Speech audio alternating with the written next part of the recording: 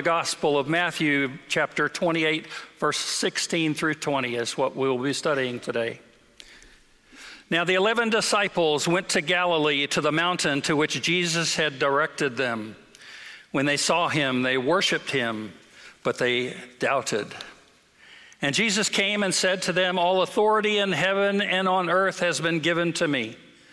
Go therefore and make disciples of all nations, baptizing them in the name of the Father and of the Son and of the Holy Spirit, and teaching them to obey everything that I have commanded you. And remember that I am with you always to the end of the age." These are the words of God for the people of God. Thanks be to God. I worship here at this church, but I serve in the District of Central Alabama as well as in this church. But the main important thing I wanted to tell you is that Judy and I, when we moved here, we moved down to live in a intergenerational family with my daughter and her husband and 3 teenagers. Oh, I heard a lot of groan there. Well, let me give you one additional groan, but it really wasn't, because I enjoyed every minute of it. Last night, we had 30-plus teenagers, 7th graders, plus or minus, over to the house for a swimming pool party that lasted and lasted and lasted. But it was all good. It was all good. Like many of you out there today, I'm an ordinary person. I'm a father. I'm a husband, I'm a grandfather, and I try to do those things that are right in my life, but sometimes I'm not so successful. As Tina Hardy said last week in her sermon, we are all works in progress, and we all have lots to do and much to grow in our lives.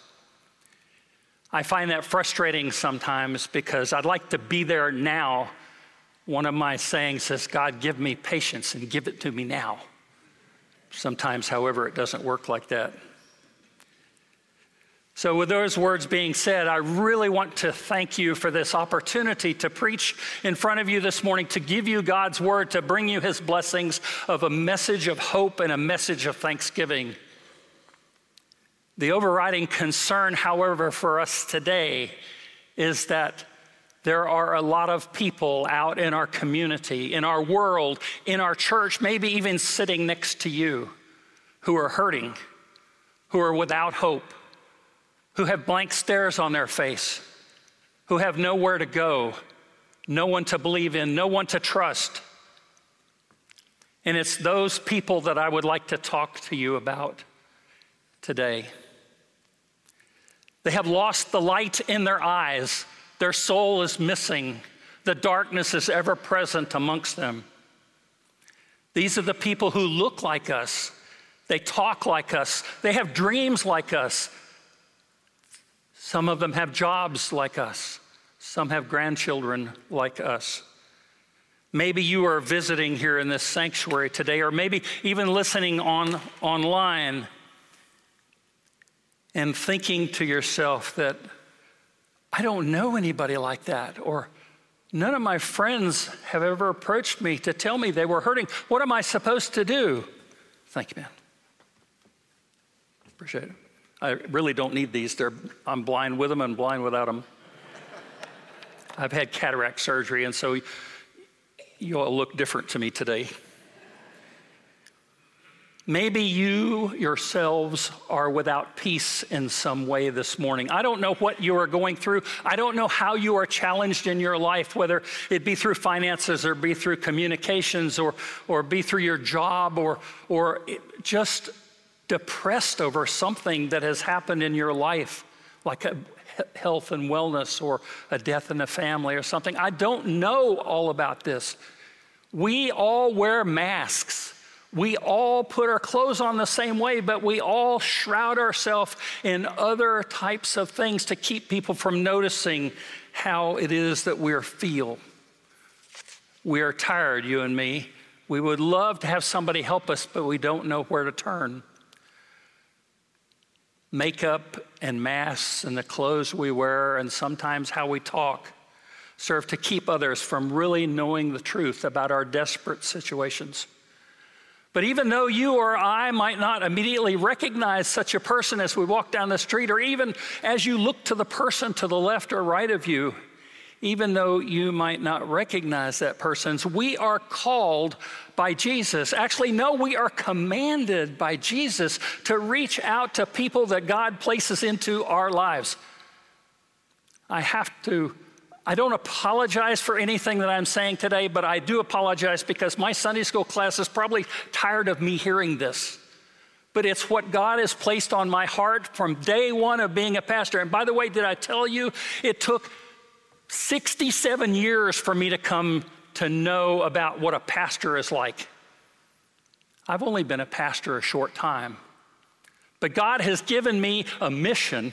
He has given me a set of skills. He's given me a certain amount of resources and talents to use in the service of His army.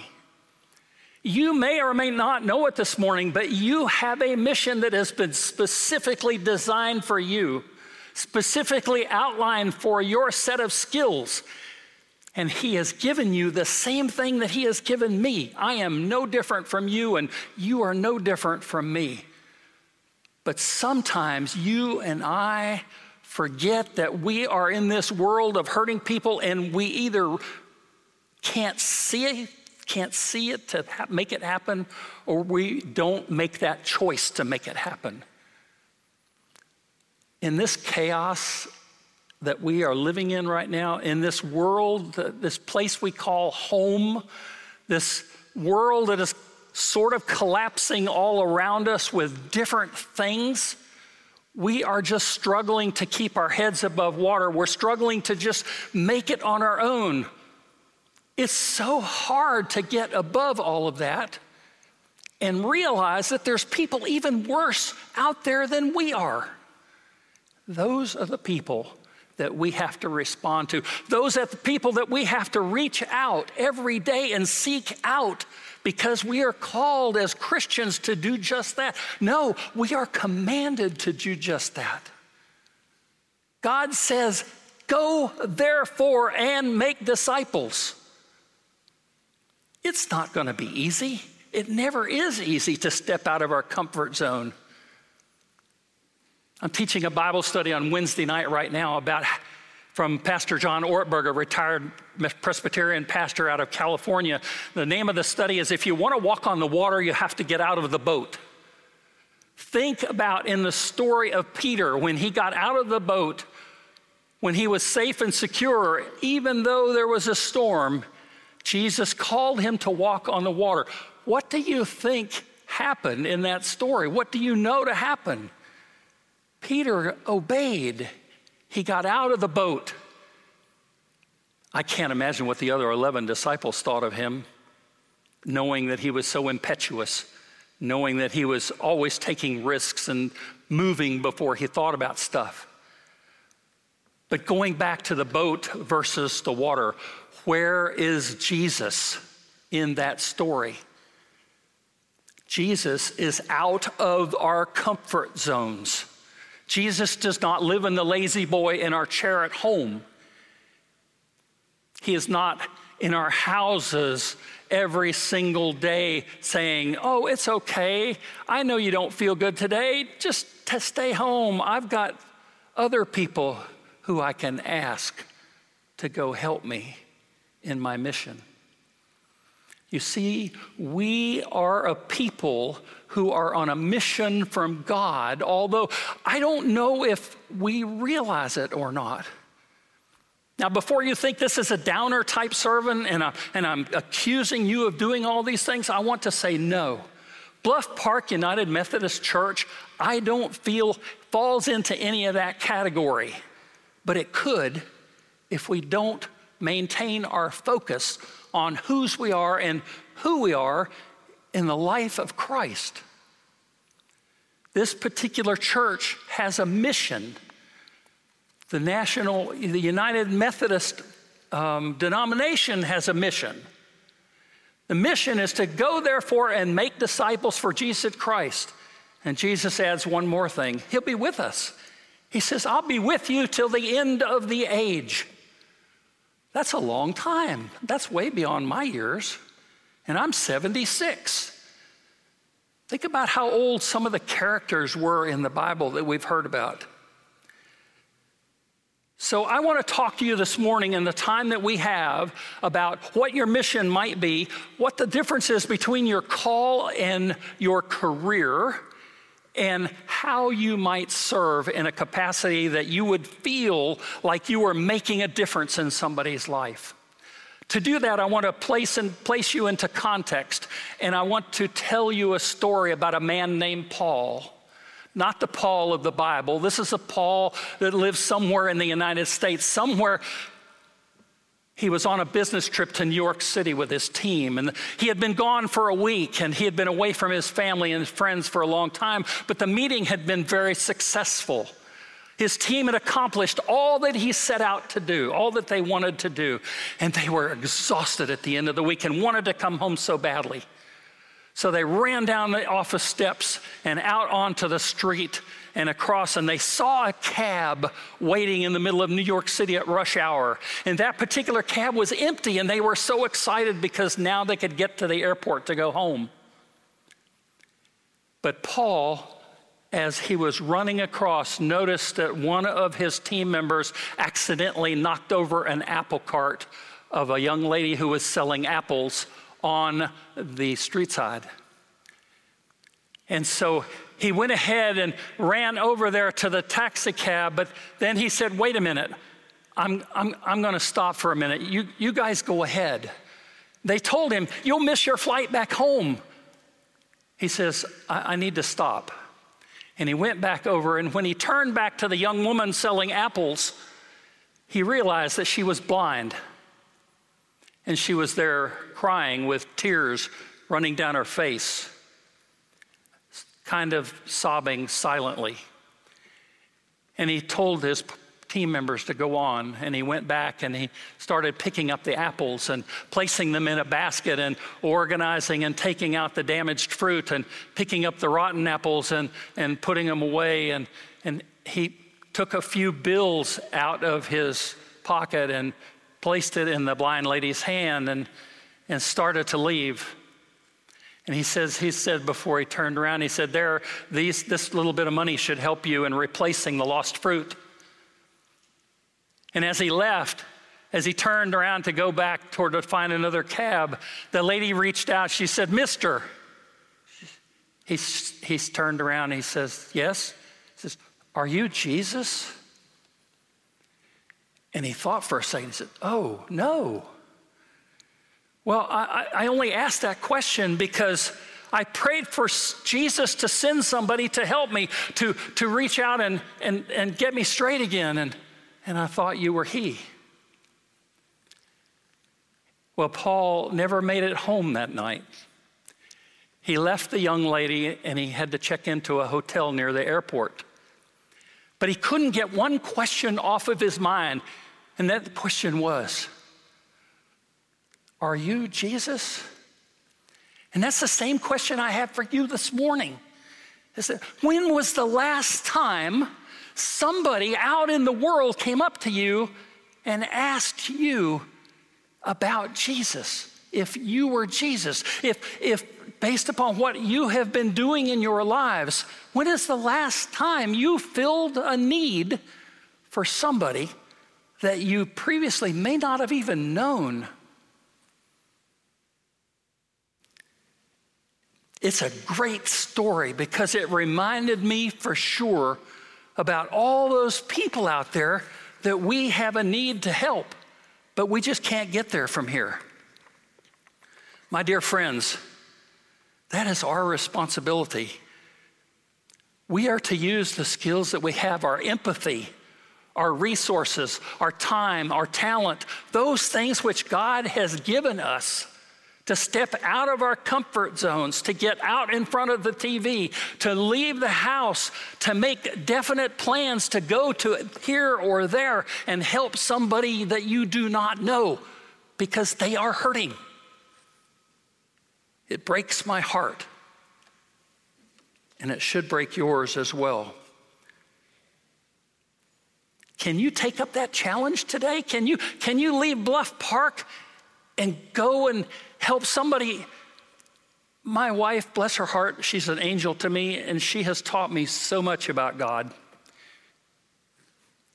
One of the things she says to me, to people when she meets them, especially in a store or even on the phone, calling Medicare or Blue Cross and Blue Shield or some Chico's or whatever she's calling, she says the first thing out of her mouth, she says, "Thank you for being at work today. I so appreciate what you do." When was the last time you appreciated out of the kindness of your heart and shared the love you have for Jesus with somebody around you? When was the last time you were at McDonald's and told the person as you're driving through the checkout lane, "Thank you for filling up my Coke today. It tastes really good. I am so happy you're here." Do you think they get paid a lot at McDonald's? They don't. Do you think they get paid much at Walmart? They don't. Those are the people who are hurting, who you might interact with on a daily basis. There might be more. Our church has so many ministries. It's wonderful that so many of you guys are involved in the ministry of helping other people. And we need to keep that up. Because if we forget who we are in Jesus and who Jesus is in us, we will lose our focus and the church will go by the wayside. I came from a small conference, Western North Carolina. And in that particular conference, it just broke my heart sometimes when I was asked to go and preach for a particular church in the countryside. One time there was 4 people in church. 4 people. Another time in a larger town, there was 8 people. I was asked recently to preach somewhere on the north side of Birmingham, and there was 20 people, but the Sunday before they split, and now they had like 9.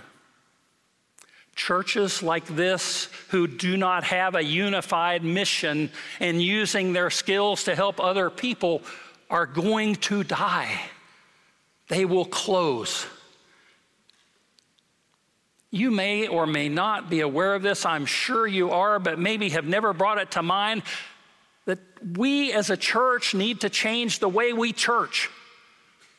Because those doors out there operate in both directions. And if we keep ministering to the people in this church, even though that's a great thing to do, and forget about the people out on the outside of this church, they're not going to come in to ask any questions. They're not going to come in the doors to seek Jesus, because all they see from out there is a bunch of hypocrites.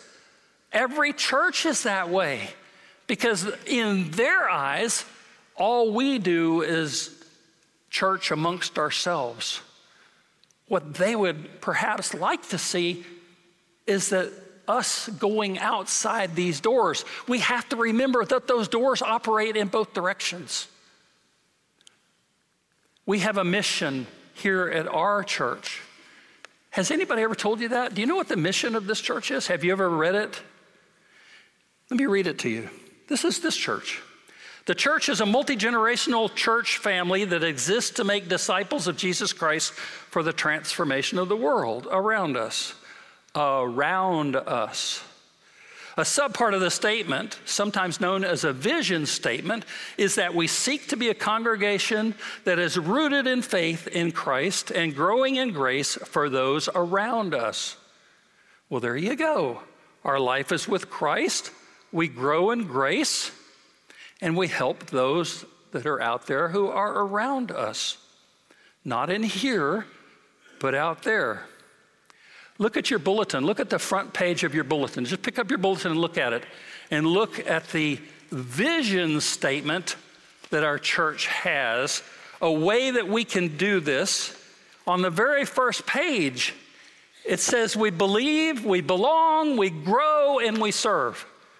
The churches who are closing, the churches who are dying, are actually doing the first 2 of those things really well. It's the growing and the serving that we are not so successful in doing. We have to change the way we are doing church. I can hear you now, some of you saying, I have a mission? Oh my goodness. Let me tell you something. We all have a purpose. We're all supposed to love God first and then love our neighbors second. And that's the important thing for us. The difference between our calling and what we are called to do is what we are passionate about doing for the most part. I don't know what you're passionate about. I don't know what you're into. If you're a teacher, then your calling is to teach. If you're a pastor, then your calling is to be a pastor. If you're a gardener, then your calling is maybe to garden and grow vegetables for people who need it. I don't know what you're passionate about, but that's what your calling is. So make a list of what you like to do and live into it. Those are the kind of things that calling is supposed to do. You may or might not know it, but there's a comedian, which you do know. His name is Steve Harvey. Steve Harvey says there's two important things in your life, two important days in your life. The day you were born and the day you figure out why. The day you were born, the day you figure out why.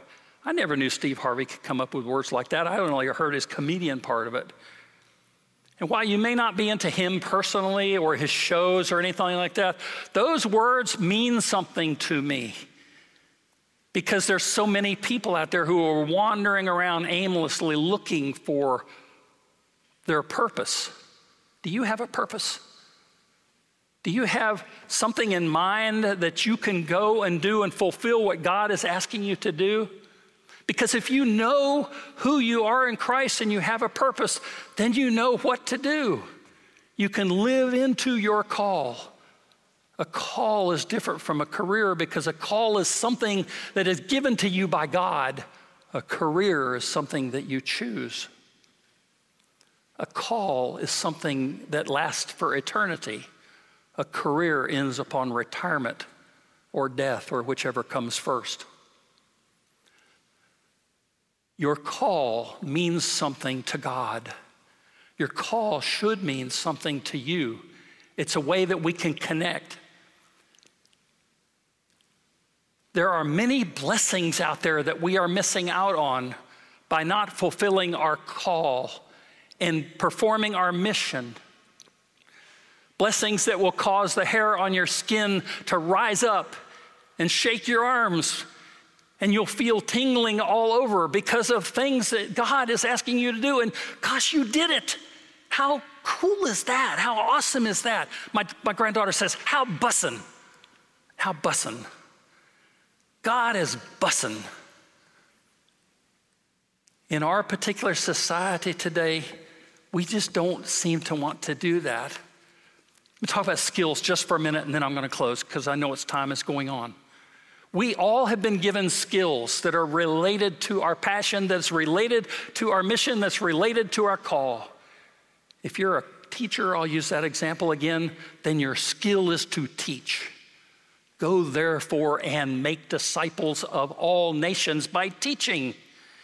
If your skill is using a hammer, go therefore and use that hammer to build somebody's house or to repair a leaky faucet or to go out and help somebody. That's what you can do. It's just amazing to me how sometimes we just in our own struggles forget. And I'm not blaming you, please don't think that. I have my own set of struggles to go through. And you have your set of struggles to go through. All I'm saying is keep your eyes open for the opportunity that Jesus places into your path that allows you to say yes to God and no to yourself. Yes to helping somebody else in your life. I promise you his blessings will be forevermore the way that you are. I wish I had an hour. You probably wouldn't be here after an hour. But before we go, I want to give you one last thing to the mission that you were called for. And it's something you may or may not have ever heard today. In the Kairos prison ministry, Kairos is God's special time. In the Kairos prison ministry, we do not teach that we belong to a church. We teach that the individuals in this world are the church. We are the people who make up the church. This building and institution, this piano, this lectern, all of the things that we're involved in, we are not the church. They are not the church. We are the church. We as a people of God have to live into that thought. Membership does not a disciple make. Believing in God and getting out of here and finding somebody to help in your life, that's what's important today. That's what's important today. We have all been called to be on a mission. We all have skills that we can use, and we all have a purpose. Go therefore and make disciples of Jesus Christ. And he promises that he will be with us to the end of the age. So I ask you again, when is the last time that somebody came up to you and asked you if you were Jesus? In the name of the Father, and of the Son, and of the Holy Spirit. Amen. Hello, my name is Kevin Payne, and I'm the senior pastor here at Bluff Park United Methodist Church. Thank you for joining with us in our podcast of our worship celebration, the sermon this past week. I pray that you found it a blessing and that it enriched your life. If you are ever in our area and would like to join with us in person, we are located at 733 Valley Street here in Hoover, Alabama. Our service time is 10 a.m. and we would love to meet you. I pray you have a blessed week and hope to see you soon. Bye now.